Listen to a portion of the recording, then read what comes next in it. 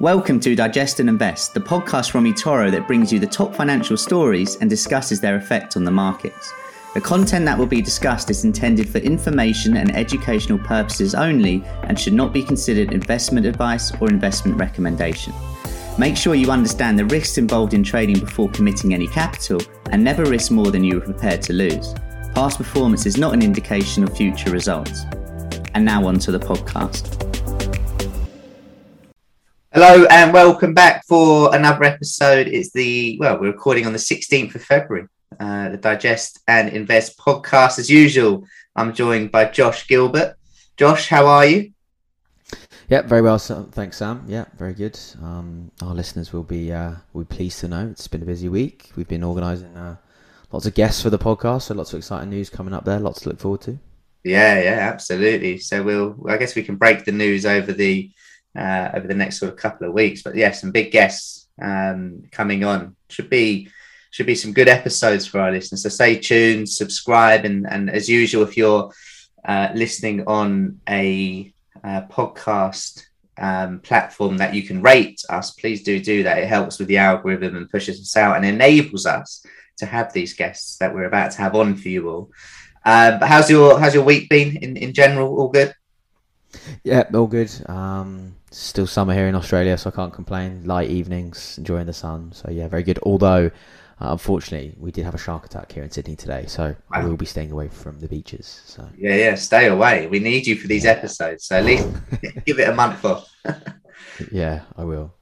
On the podcast today, we can start sort of summarising, I guess, the earnings season. Most of the big names, as we know, reported by now, but we got a pretty good idea of how it's been received. And then moving on from that, we can talk about the Fed. 50 base point hike. Will they, won't they? Will they raise in between meetings for the first time since, I think it's the 90s? We can talk about the situation with Russia and Ukraine and what effect that has on different asset classes before finishing up with a bit of a crypto update. Yeah, perfect. I think we're covering everything there that listeners sort of need to know, everything that's going on, and yeah, perfect. We got you covered, Digest and Invest listeners. Okay, so to begin, earnings from Q4 2021. Talk to me. It's been good.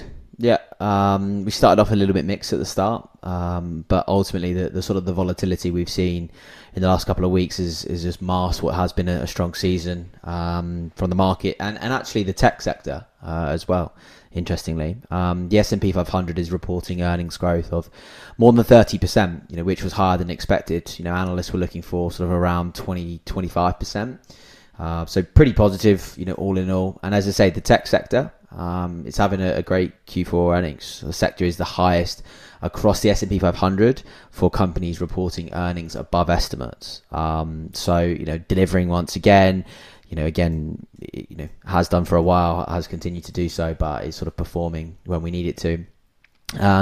But away from that, no surprise to most, but the biggest earnings growth from sectors has come from energy, industrials, and sort of the materials sectors. If we look at the commodities prices, it's not hard to understand sort of why right now. But as you said a minute ago, we've still got a few names left. The biggie is probably going to be Nvidia. That comes out after the market closes later, and with Nvidia right now, it seems that they can't really do much wrong. A lot of these big trends that are really happening globally, in the market. We can talk about the metaverse. We can talk about gaming. We can talk about AI. All of this, is sort of really playing into Nvidia's hands. So that's going to be another interesting one to watch. But, every sort of quarter, since I can remember for the last 2 years, it's delivered. We had a strong report from Airbnb last night that sort of showed that travel is coming back in a pretty big way. They're back to sort of pre-pandemic revenues, pre-pandemic bookings. So that's really interesting. And we've got a few more big travel names coming up next week, like things like Expedia, Booking.com, etc. And then the rest of this week, we've got Cisco at the end of the week and a few retail biggies as well. So still a little bit left, but yeah, so far so good. Amongst a bit of weakness in the market, we're having some positivity. Yeah, interesting point about Airbnb, and it'd be also quite key to keep an eye on whether these other travel stocks benefit from Airbnb's results and push higher into their earnings next week. One to keep a watch on for anyone looking out on those. looking out for those, I should say. Next up, Federal Reserve, aka the FOMC, aka the most powerful group of people in the world. I guess that's up for debate, but something to consider. They're in the spotlight, as they have been for, well, a very long time, since the pandemic began, really, about what their next policy move will be. Intra-meeting hikes, maybe 4 points priced in by early summer, 50 basis point hikes at a time, 7 a year. It's ever changing. Can you make some kind of sense for our listeners here, Josh? I can certainly try. Well, it's the talk of the markets, isn't it? Look, I think probably the first thing to touch on, and you mentioned it sort of in terms of the intra-meeting hike or the emergency hike before the March meeting. It's possible, but I think it's very unlikely. I think you mentioned it at the start. The last time it happened was the 19th. Our good friend, Mr. Ben Laidler, was chatting to him a few days ago, and he was telling me that I think the last time it happened was in 1994. He needed to tell me that because I wasn't actually born. But back then, there was no commentary on rate hikes. There was no minutes. There was no press releases. Nothing. You don't get this sort of transparency that we get. That we have today. There was nothing. You effectively had to guess when the Fed were hiking rates through yields. You sort of had to interpret it. So it's a lot's changed, right, in that time. And Mr. J Powell, he's already sort of signals his preference for a slow, transparent sort of takeoff in interest rates. In his words, I think he mentioned the other day, it was humble and nimble. He's under pressure from some of the Fed presidents. James Bullard was pretty bullish in some of his comments the other day when talking to sort of CNBC, sort of really went out on a limb and, sort of was really pushing for, some aggressive hikes. But like I say, to have that emergency hike, I think would be completely out of sync of everything that Jerome Powell and the Federal Reserve has sort of been telling us about their transparency, about their measured approach, about taking it slow. So it's unlikely, but obviously possible. The likelihood of a 50 basis point hike is now more likely than 25, which I think is pretty obvious. But I think the market is now sort of pricing that in, really. But you sort of said it, right? There's still a lot to sort of really take into account. It is ever changing.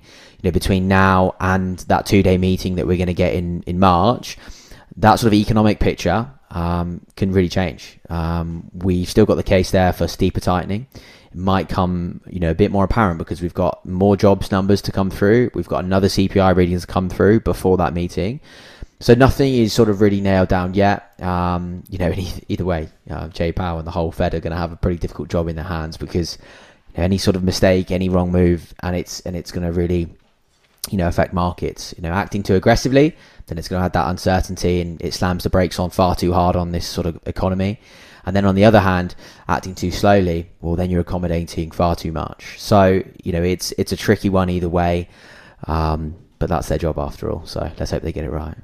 Yeah, that meeting, 15th and 16th of March, so pretty much a month to the day where we'll find out whether it is a 25 or a 50. But you mentioned most of it has been priced in. And to be honest, I feel like the market's been quite resilient. If we think about the factors that have affected risk over late, we've got the inflation reports, we've got the Fed, we've got Russia, Ukraine, we've got high oil prices, we've got supply strength, we've got COVID, and the S&P only went down 12%. I mean, that's a market that kind of wants to go up if you take away a couple of bad stories. Let's move on, though. Let's talk about Russia and Ukraine. On Tuesday morning or your evening, pretty much this time yesterday, actually, the headline came through that things were easing up, and these sources were coming from Russia as well, which I think was worth noting. I think it'd be useful for our listeners to get your thoughts on the situation as a whole, and then we can get a view on sort of the market reactions and whether the situation eases or worsens.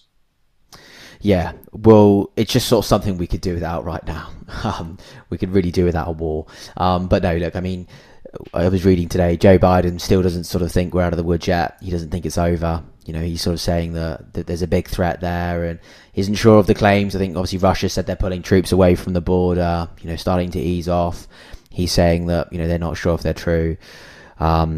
But yeah, look, maybe we'll stay away from the politics a little bit and get back to sort of why it's going to affect markets. But look, I think the clear thing to note is, right, and listeners may not know this, but they're going to right now is that markets hate uncertainty. It's obvious.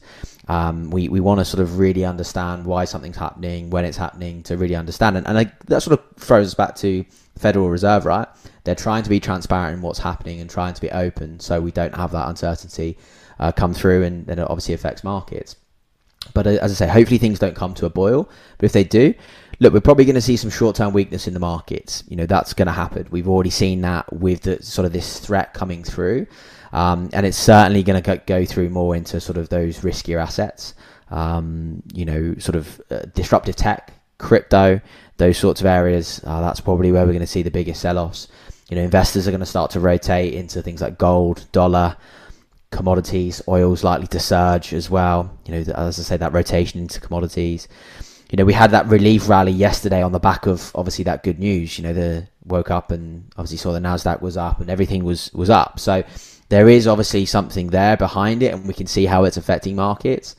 But what's important to note, and I think a lot of people will take something out of this, is most geopolitical crises have had minimal long-term global market repercussions in the past. We're currently in a position where sort of global instability sort of really does feel like the new normal, right? We're sort of, again, for the last couple of years, nothing's really been really certain. There is sort of a little bit of instability.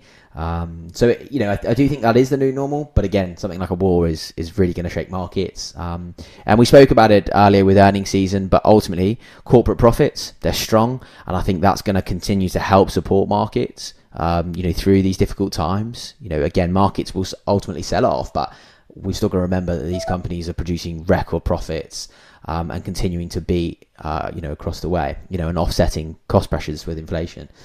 Bottom line here is that volatility is going to ensue in the short term. No doubt that uncertainty is unfortunately going to reign through a lot of portfolios in that shorter term. It's worth thinking about, options for hedges, etc. If it does come to a boil, and being aware that, risk assets will come under pressure. Yeah, traders love volatility, investors not so much. For anyone that wants to just understand a little bit more about correlations and the market yesterday and how it was affected, get up on eToro. You can get your pro charts up where you can have more than one screen or chart up at a time, and just get a couple of equity markets, whether that be the S&P and the Nasdaq, and then get gold up as well, being a sort of safe haven, but also get oil up as well, and just sort of see that reaction from around about sort of 7:38 a.m. UK time yesterday when these headlines started coming through. You saw relief for equity markets. You saw gold as a safe haven coming lower, and oil too as well. Of course, if war was to kick off between Russia and Ukraine, with Russia being one of the top exporters of oil, obviously that's going to limit supply, oil price goes up. So if you bring back that supply effectively, then oil price will have come lower, which it did. So a good sort of lesson for any of you out there, just have a quick look over that to see how things traded.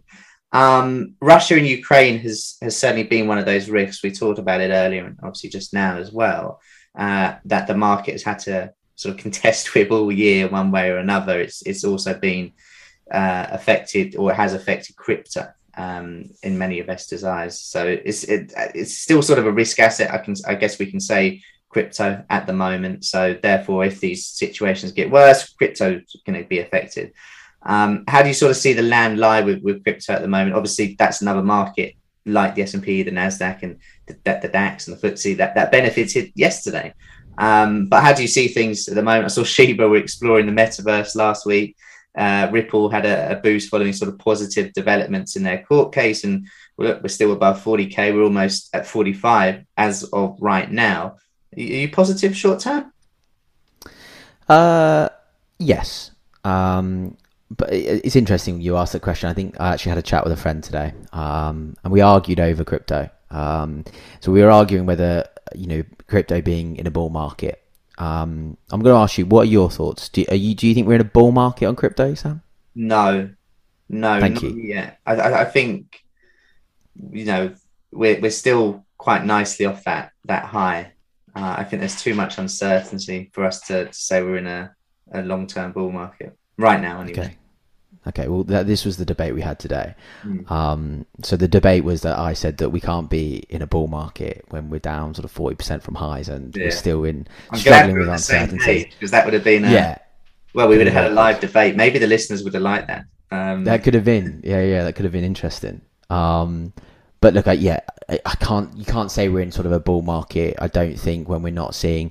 Yes, crypto is volatile. Yes, we're seeing those aggressive movements. Yes, it sort of has held up on support really well recently in some of those key areas, and going back, a few weeks, holding up, above that sort of 33,000 level, and sort of driving back up, nearly 10k in a couple of weeks. That's bullish. But to say we're in a full-blown bull market, I'm not sure. But like I say, we're in a much better position than we were at the start of the year. That's clearly obvious. And I think over the last week, given, yes, we are seeing a lot of uncertainty, inflation, rate hikes, this is all going to affect crypto. Obviously the Ukraine developments, that's definitely going to put it under pressure, no doubt about that. But we're in a much, better position, and there's been a lot of positivity in the last week. As you say, the XRP case was strong. You had KPMG, they're one of the big top accounting firms in the world. They announced that they're going to be buying Bitcoin and Ethereum. Then you've got BlackRock. Well, they're the biggest asset manager in the world. They, manage $10 trillion worth of assets, and they're preparing to offer crypto services to its clients. I'm not sure it really gets much bigger than that. If that comes into play, then that's huge. Again, not sort of fully confirmed, not fully set up yet, but that's huge. So, as I say, you've got to look at Russia, Ukraine. You've got to look at that as a headwind, as we sort of mentioned. It's going to put it under pressure because of its risk and it's as it is as an asset. And ultimately, when this happens, pretty much everything correlates. As you were sort of saying then, if you were comparing those charts, you're going to see very similar correlation, and the correlation has really increased between the broader sort of US markets and Bitcoin just recently. History sort of tells us that it isn't that correlated, but it has really, it's been really closely correlated recently. But look, what's sort of important in all of this, I think, especially with this political instability, it's sort of highlighting once again Bitcoin and crypto's sort of main goals. We're talking about it being transparent, open source, peer-to-peer network, not controlled by a single administrator or central bank. I saw yesterday they obviously have these the trucking issues in Canada at the moment, and the Canadian president now has he has a law, and it will make it possible for him to basically stop bank accounts. He can block people's bank accounts, and ultimately, in this day and age, you can't believe that is sort of happening in this sort of world because someone is maybe protesting. So again, it sort of does throw it back to us being able to be in control, things like DeFi, being in your own control, having that control, and this sort of opens it up again, especially in Russia and Ukraine. If banks are going to be closed and local currencies are going to sort of tumble and fall in times of that instability, those people are still going to have access through crypto. You can still spend money, you can still have access to it. So that sort of then highlights that all again.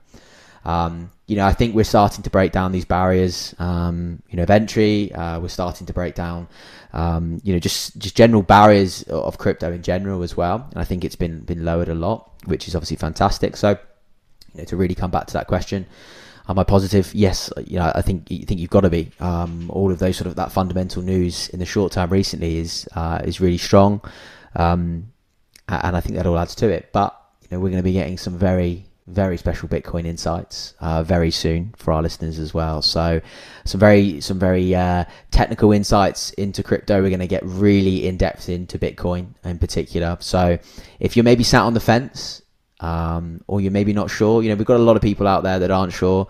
Why is it so valuable? Why should I own it? Well, stay tuned. In the next couple of weeks, we're going to have someone tell you exactly why you need to own it. Yeah, 2 words to follow up from that.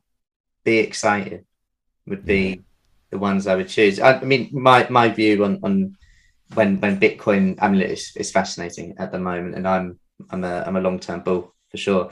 What's going to be really interesting is if and when it breaks down that correlation with risk and becomes maybe that flight to sort of quality at some point, which some people believe. That will be really interesting to see how that develops. But look, we can put these questions towards our upcoming guests in the next few weeks. Josh, it's been an absolute pleasure. We, of course, will we'll be bringing many episodes over the next few weeks, but exciting times ahead. Yeah, it is indeed. Thank you very much, Sam, for having me as always, and thanks everyone for listening. Have a great week. Awesome, guys. Take care. You've been listening to Digest and Invest from eToro. For more information, visit eToro.com.